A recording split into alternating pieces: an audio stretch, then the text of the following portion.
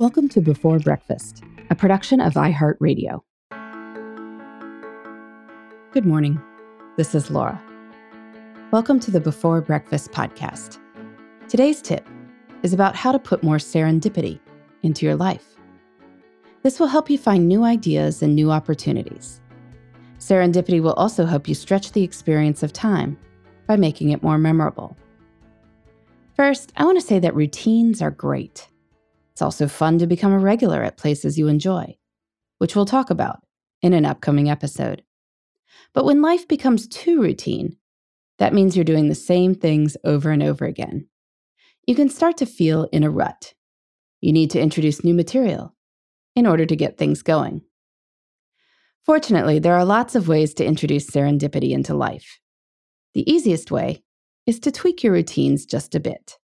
Here are 5 ideas. 1. If it's possible in your job, work from somewhere different, 1 day a week. I thought it was so strange when, a few years ago, some organizations made headlines by canceling work from home arrangements. The idea was that there would be more serendipity when people were in the office, bumping into coworkers. I mean, maybe. But if you're in your cubicle 5 days a week, that's a lot of routine. The best option might be 3 days in the office and 2 in a co-working space, coffee shop, library, or at home, looking at something scenic from your back porch. 2. Meet someone intriguing for a quick breakfast, lunch, or coffee every other week.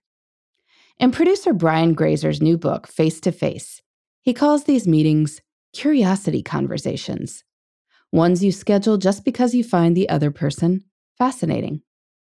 Research the person you're meeting with beforehand and be sure to share useful information and ask thoughtful questions. But you don't need to go in with any particular agenda. These conversations can lead to unexpected places. Or maybe they won't. But the good news with coffee is that you've wasted less than an hour. When you get in the habit of meeting new people, you start looking for people to meet.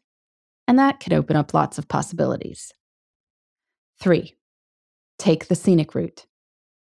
No, you're not going to come up with a new commute daily, but the goal is to make time spent in transit not completely brainless.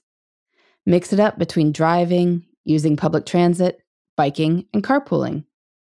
If driving is the only option, try taking slightly different routes from time to time. To make this seem more efficient, add in a stop once a week or so, a new store, a park, a restaurant, a friend's place to say hello. 4. Say yes sometimes. There's much to be said for saying no to things we don't want to do. But the reason to say no is that this opens up space to say yes on occasion when things pique our interest. If coworkers invite you to a new place for lunch, tag along. If you see an intriguing workshop or webinar offered, do it. Occasionally, be the sort of person who decides to go to a jazz club on a Monday night. It will definitely be memorable. 5th, expand your inputs. I love to read things online, but one of the problems with this is that search engines and publications become very good at figuring out what you usually click on. Then you see more of that. You have to consciously fight this tendency to keep your reading material more serendipitous. I subscribe to a number of print publications because my actions don't influence that algorithm. While flipping through the pages, I inevitably come across something, like an article on canned wine in the Weekend Wall Street Journal, that would not have shown up on my social media feed. It's not that any one meeting, article, or trip to a bar will result in something special, though you never know. I met my husband 16 years ago because I stopped by a second bar one night when a friend happened to text to see if I was in the neighborhood. It's just that new ideas often stem from crossing new inputs with your existing knowledge and good habits. You don't get the new inputs if you always do the same thing. Introduce something random, though, and you never know what will happen. Maybe nothing much, but maybe something great. In the meantime, this is Laura. Thanks for listening, and here's to making the most of our time.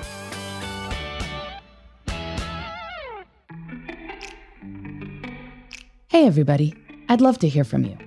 You can send me your tips, your questions, or anything else. Just connect with me on Twitter, Facebook, and Instagram at Before Breakfast Pod. That's BE, the number 4, then breakfast, POD. You can also shoot me an email at beforebreakfastpodcast@iheartmedia.com. That Before Breakfast is spelled out with all the letters. Thanks so much. I look forward to staying in touch.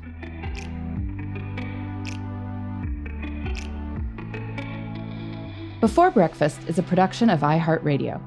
For more podcasts from iHeartRadio, visit the iHeartRadio app, Apple Podcasts, or wherever you listen to your favorite shows.